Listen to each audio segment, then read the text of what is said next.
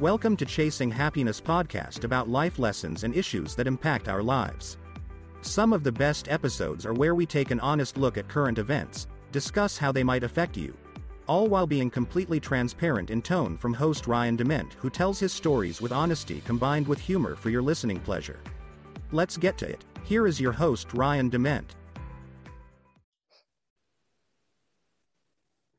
Hey everyone, Ryan Dement from Chasing Happiness. I hope you guys are having a great day. Today I have a very special guest on, Joe Fazzini.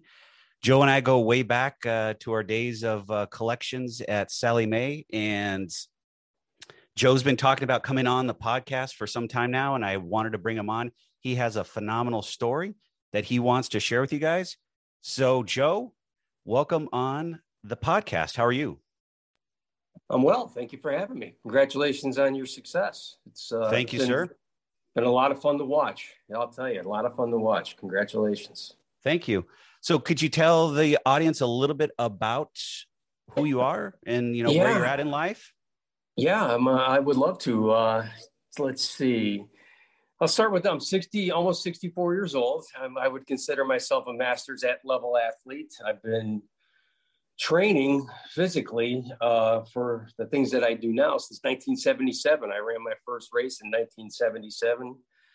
Saw my first Ironman event. Obviously, I think that a lot of people did on sports, Wide World of Sports with the 1982 Ironman. And I said, man, I would love to do that someday. And someday did happen eventually. I did my first Ironman at 57.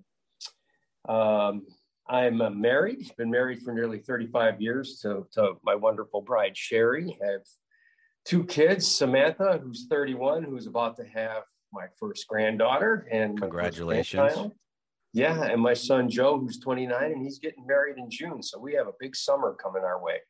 Awesome. Pretty happy about all that.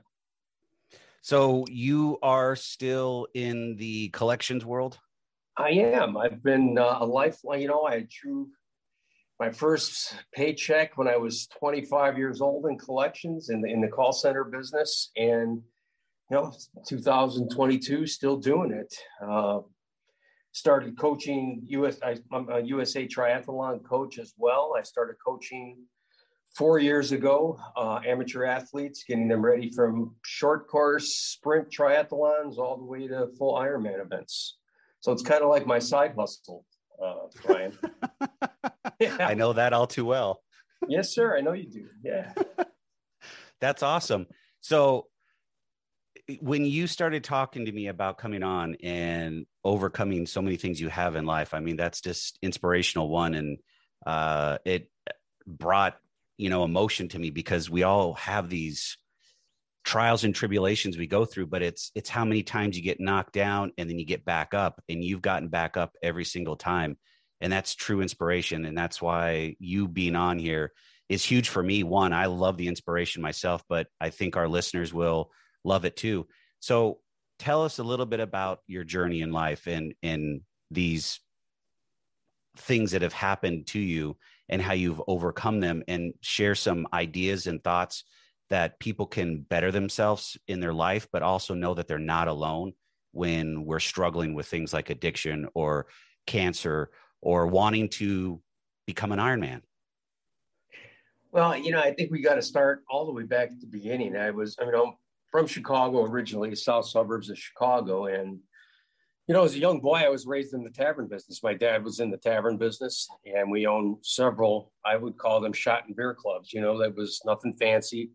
They were open at 4:00 until 4:00 in the morning and opened back up at 6 a.m. So it was kind of like we served a very blue collar type of community in the south suburbs of Chicago. And so it was nothing for me, and God bless my parents. They did the best they could. I mean, I was raised by two alcoholic parents, and, so it was not really uncommon for me to come home from grade school, stock the coolers with some beer for the day and for the evening, and have a couple shot glasses of beer. So I was, drinking with my parents as my mom was tending bar when I was in single digits. So I don't know if I was genetically predisposed to addiction, But I certainly started at an early age without being aware that I was starting at an early age. And, you know, once I hit high school, it was game on for me. I was either going to a party or having a party. And, you know, long story short, I used every day till the age of 24, from 16 to 24. And, you know, and when I talk about addiction, I'm all encompassing. I'm not just talking about, you know, alcohol or smoking a little dope or taking pills. I mean, it's all encompassing for me. So when I use the term clean, I mean, I'm abstinent from all mind and mood altering chemicals. So by the time I hit 24, I had pretty much exhausted myself, both physically and emotionally, and made a decision at that point. I like to call these moments of truth, Ryan, where, you know, you have to face the reality of life that you just can't do what you're doing anymore. Yeah. And yeah, and wherever they lie, I mean, at 24 years old, I realized I can't do this anymore. But as a matter of fact, my clean date is March 13th, 1983. Oh, And congratulations. yeah, and I just celebrated 39 years completely abstinent. So I don't mean to be naive, but how do you celebrate those? I know there's coins after a period of time, but what would you do in this situation when you just celebrated 39 years?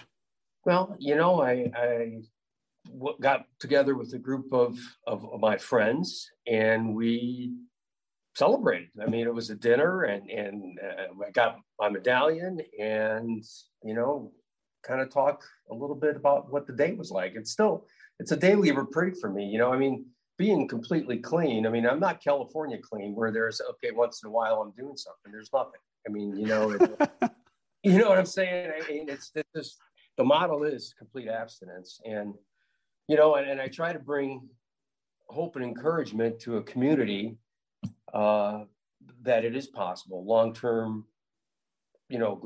clean time is possible. It's not something that, you know, you have to waver on, as long as you're disciplined and you do the things you need to do on a daily basis. Hey, look, I'm the guy that wakes up in my morning and I still make my bed every day, Ryan, because I believe in discipline. I believe in regiment. I believe in, if it worked yesterday, it's going to work today. You know, so how do I celebrate that? I mean, you know, the good news is I wake up on March 14th and I'm already focused on how do I get to next year to get to 40. So it's not like I live in the past with this stuff. I just do what I need to do every day to stay clean. So the regimen, I mean, can you talk a little bit about that and how that helps you get over, or not get over, but work with it on a daily basis? Because some people have a problem with having a regimen and getting motivated and in finding that first step to take hold and move forward. Yeah. Well, I think here's the deal. You got to find your community. Where do you belong? I mean, when I was certainly, you know, out on the streets, you know, getting high and running, I mean, I had my group of people, you know, that none of us ever talked about at that point, getting clean. I mean, this is what we did every day. We did the hustle to find ways and means to get more. And when all of a sudden, when you realize that this can't go on anymore, you have to find your community. And in the spirit of anonymity, I'll let people figure out what their own community is, right? You know what I mean? And, you know, once you find your community and your tribe, you know, it becomes a lot easier to have that support network built around you. You know, the group of people that want to do everything it takes to stay clean. And how did you find that tribe? I mean, I think that's probably the biggest challenge most people have, is how do you identify with a tribe? Well, I think once you realize that you can't go on the way you're going on anymore, you know, there's resources out there. There's phone lines, helplines, rehabilitation centers, you know, lots of different solutions to a drug problem. And there's no one solution for anybody. I think that everybody needs to find out what their tribe is. And I found a group of people that wanted to stay clean no matter what, and that support network. And I'm still involved in every day. I'm in a 12-step program, Brian, just to give you that, and there's a lot of them out there, you know, from everything from Celebrate to Recovery to AA to NA, and whatever floats the person's boat that they need to get to that community to save their own lives. I mean, I love the name of your podcast, Chasing Happiness. We're all responsible for our own happiness. Yes, we are. And I can't tell you how many times I've heard in my recovery period of 39 years that we are responsible for our own recovery. So, there is no one right answer. I just know every day I spend my day in prayer. I wake up with a positive attitude, knowing that, and you've known me a long time, Ryan, I have no problem charging hard towards the things I want. Oh, yes. I'm a hard Especially charger. Those collection goals. Yeah, I'm a hard charger. I have been since, and the good news is once I got clean, I found my path. I found my career in the call center business. Now I found my side hustle in the coaching business. I mean, we find our passions in our path. I mean, but the good news is I found a career that I was actually good at, and it brought personal satisfaction. And, once I had started having a family, found a woman that actually could put up with me for a lifetime, and started having a family, I realized that, part of my purpose in life is to make sure my wife have what they need to be happy. I needed to provide that.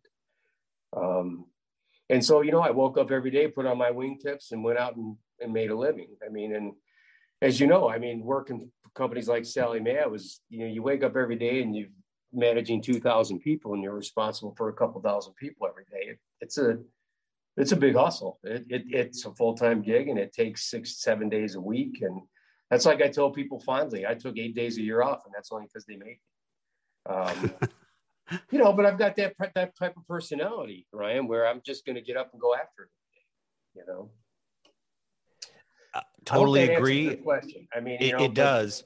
I think the pieces that I'm trying to get at is that people are not alone, but also at the same time as finding your tribe, you have to identify that. I totally agree. But I think the thing that I'm trying to get at is you're a hard charger. I'm a hard charger. We're wired that way. How do we reach out to those individuals that, hey, they're looking for that tribe, not quite hardwired, and want to make change? You're there. They've hit that point. They want to make change, but quite nervous about making, that step or getting that. I don't know how to describe it other than today in this life, in this other world that is my other side hustle, is we work in the affordable housing space. And when people come to us and they want to buy a house, no joke, 7 out of 10 have really bad credit. And we have options for them free of charge through a nonprofit. All they have to do is show up and go through some credit repair stuff. And I say credit repair, it should be credit counseling. And they can get help to get their credit on the right track to get them to become a homeowner and be able to get a mortgage. And at the end of that rainbow, there's a $10,000 free grant that they can get towards down payment assistance, closing costs, whatever they want to use it for towards their house, as long as they finish this program. And the majority of them, of those 7 that have bad credit, 4 of them will show up and start the process, and only right now it's 1.5. So let's call it 2 people will actually finish because they don't want to do the work. That's kind of where I'm at, is they're in a bad spot. They know they're in a bad spot, but they don't want to push themselves. How does one overcome that? I mean, you are a hard charger. You got to a point where you're done. Does it take it? Are we only wired that way? So you have to get to that done point, or is there something else out there that helps people get there? I think you answered your own question, and I'll try to bring some clarity to it. Is that, until you are absolutely at bottom, you can't see up, you can't see down. You realize there's no way out, and you realize that you'll have to do some work even when you ask for help. Nothing in life comes easy. And for those people that can't get motivated, it's only because they haven't had enough pain yet. And speaking from my own personal experience, Ryan, until I was in so much pain, that I seek answers outside of just trying to use my own willpower to stop using drugs. I was 24 years old and I felt hopeless, but you have to feel that emptiness before you start to realize I'm the one that has to be responsible for my own recovery. I'm the one that has to be responsible for my own happiness. And I think when you talk about 8 of the 10 people don't follow through, it's only because they just haven't had enough. I don't believe they're lazy. I don't believe that they don't have the drive. I believe that they just haven't had enough of, there's no hope left. exhausted all my resources, and I have to do step A, step B, step C to get to what I want and get to where I need to be. Do you think also in there too, and this is some of the stuff I've heard from these individuals when I talk to them one-on-one, is they feel like they can survive or function within this world that they're in today, and that's all they know. So they continue to do that. So is it they continue to live in that circle or that bubble, whatever that world, but that pain still hasn't reached a level. So until that pain comes into that world, that's when they hit the rock bottom? Yeah. I think it's when you tell somebody finally the only thing you need to change to get where you want to go is everything. And that's Wow. That's powerful. That's a huge hole to fill when they realize that they have to change everything. You know, when I made the decision that this is enough, I moved, not far, but I moved. I changed my phone number. Anybody that wanted, the only people I ever talked to were people that wanted to be where I was at. And what I mean by that is people, like-minded people, my tribe that didn't want to take a drink, that didn't want to take a pill, didn't want to take a puff. I changed everything. And that gave me the footing and the foundation that I needed to move forward. I had to be at that point where everything around me was causing the chaos in my life, you know, because I didn't know at that point how to get out of the trouble I was in. And once I realized, I started to change everything and hang around with the people that wanted to have better lives. Now, keep in mind, in 39 years, I've seen tens of thousands of people try to have a better life and not be able to do it. It's, you know, sitting here today with 39 years clean, a cancer survivor and an Ironman, it's a very rare breed that actually get to do the things that I've done. And I'm not any more stubborn than the next person, Ryan. I think, and nor am I that much luckier than anybody else. I think once you put your mind to it and realize that you have a responsibility to yourself to have a better life. Once I realized I have to look inward, not blame outward, I could have blamed my parents early on for my disease, the disease of addiction. But once I realized that they were struggling to have a better life, just like I was when I got clean, they just didn't know how to do it. And trust me, when I was growing up, my dad was in many rehabilitation centers to try to get sober, and he couldn't. So I got to see it firsthand, you know, what alcohol per se can do to a person's life and to a family. Right. I would come home from school and there have been times my stuff was gone because they sold it. You know what I mean? So it's like, yeah, it was an interesting upbringing, but you know what? And I always think, I thank my parents for moments like that, because I learned early on that you have to be resilient and you have to have a certain amount of self-reliance to make it through things. And once I got clean, I realized I couldn't blame them any longer for my life. I had to take responsibility for it. So it's a process. And you talk about these folks that are having a hard time getting through, these 80%ers that are having a hard time getting through to the next level and having the gifts that you're willing to provide to them. I certainly get it because I see it every day. I mean, and we see, and Ryan, with our backgrounds in call centers, we see it every day. We see people one day get a bonus check and not show up ever again. Oh yeah, we had that problem in Vegas plenty of times. Oh yeah. Yeah, no, I get it. I'm with you. I feel it. And yeah. And you know, the call center and the collection piece never goes away. It just seems to, you know, it's in my blood, and I deal with it on a daily basis. I'm still consulting, doing all that stuff, but it's amazing when individuals come to us in this capacity, because I have the nonprofit on the other side, and I have to take my call center collections hat off, and I have to kind of be more down. I say down to earth, but it's less thinking about the finances and the numbers and be more on the human side. And that has been a huge transition for me, but it's over the years has helped me, and I've been able to relate to these individuals more, but I've also been able to share with them more of a journey that they can change their world and they can change how they interact with credit and finances. But it does have to start with them, and it has to start with them stepping forward and saying, hey, I'm tired of living paycheck to paycheck. I'm tired of renting all my life. and I'm tired of being broke. And there's ways to make changes. And I started to learn, and this is why I wanted to bring you on, is it's not just the financial piece. These individuals probably have most of the time, and when I say most, probably 60 to 70% of the time have addiction issues. Yeah. They have, it's either alcohol or drugs or marijuana, something to that extent. And they're trying to hold down a job to be able to pay the bills, but also feed their addiction. And that's hard. Terribly hard. Yeah. We saw it every day. And I think, when we start talking about it, I think that's why, well, first of all, any type of mass production environments like we've been in, the biggest resource is the human resource. It's a people business. And we could talk about the finances and the machines and the technology, but at the end of the day, it's a human resource. It's a people business, and we got to connect one-on-one. And I think that's when we started talking about finding tribes, it's about that connection. It's about that connection we make with people. It's like when I decided to get into triathlon as a hobby more than just running. And, I found my tribe. I found a group of triathletes here in Indianapolis called Tri Loco that they wanted to compete.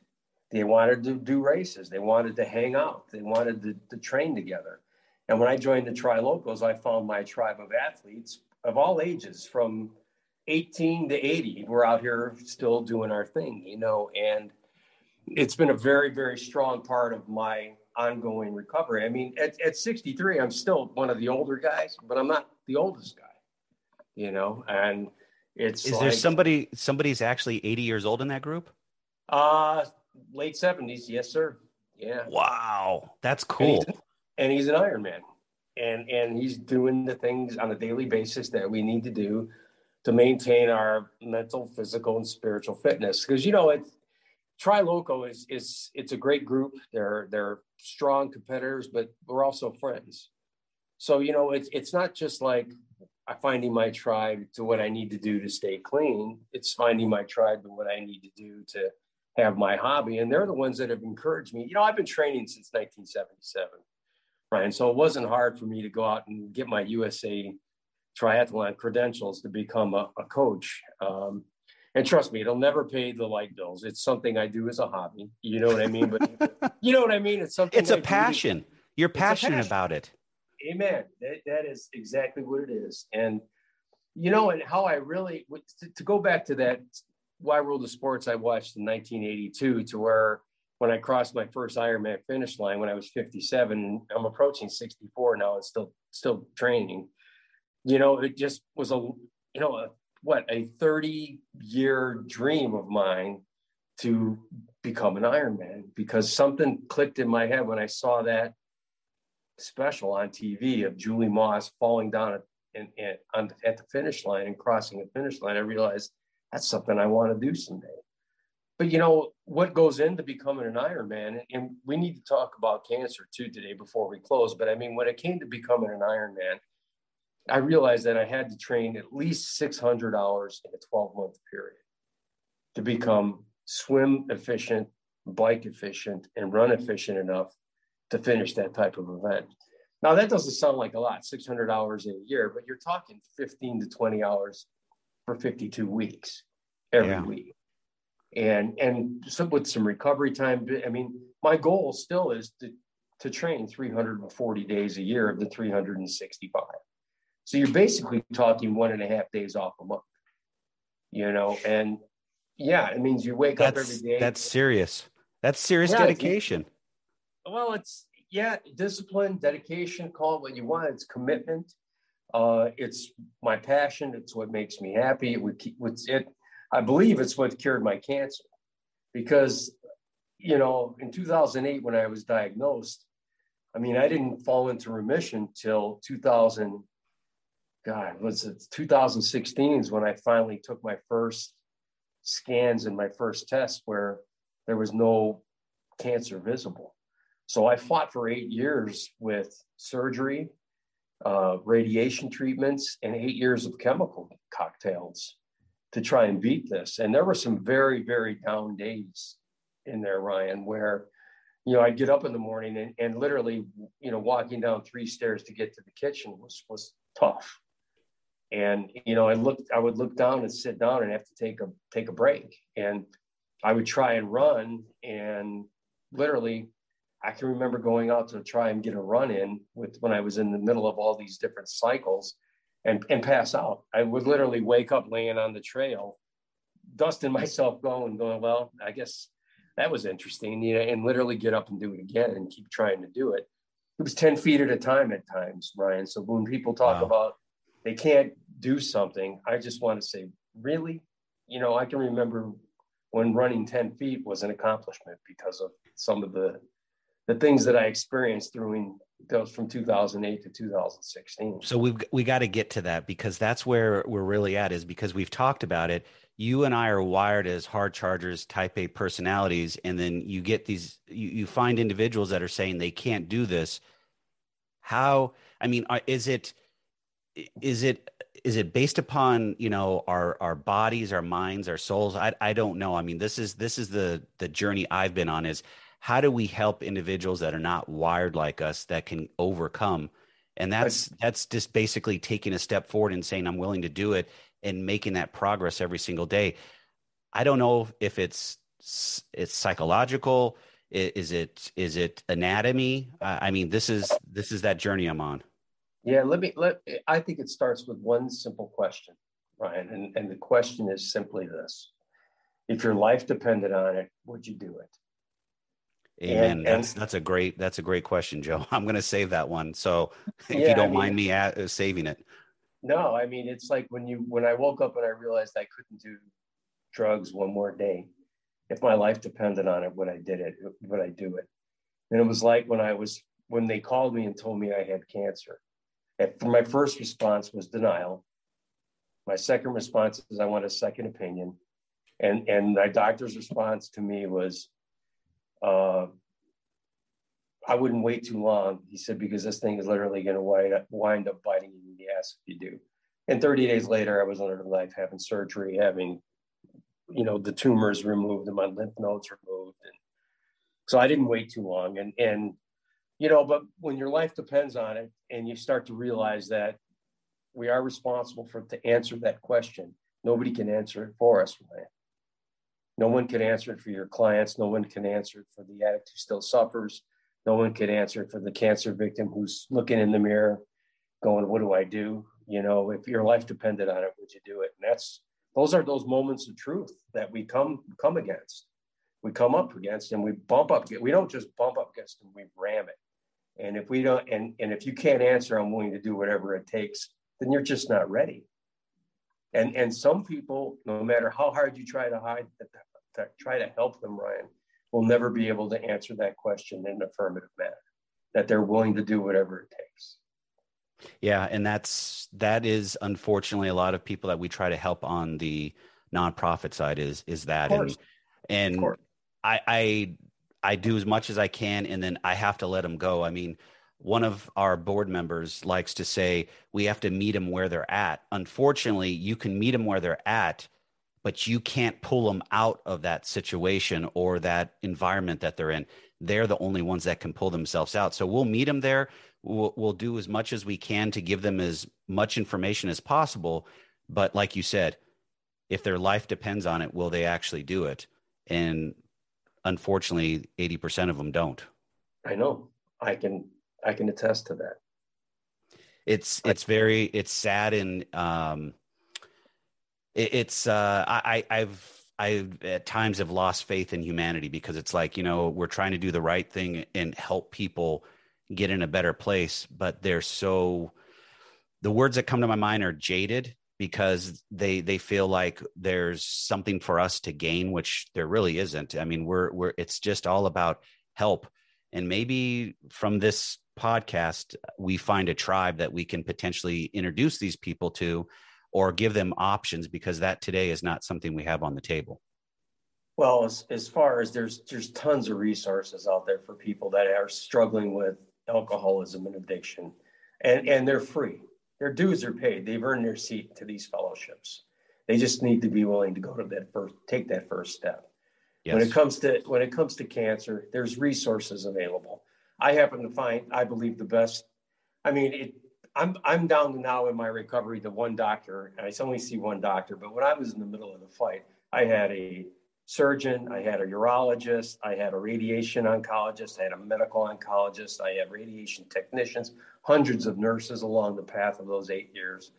And they all, that was my tribe. I had to put my life in their hands because you obviously can't drink enough cranberry juice or enough orange juice or eat enough spinach to cure cancer when it's in your body. You know what I mean? Yeah. So it's like, I had to trust that I had found the right people and put my trust in those people. Now Dr. Cook, my main doctor, he was a godsend. I believe I was destined to meet him.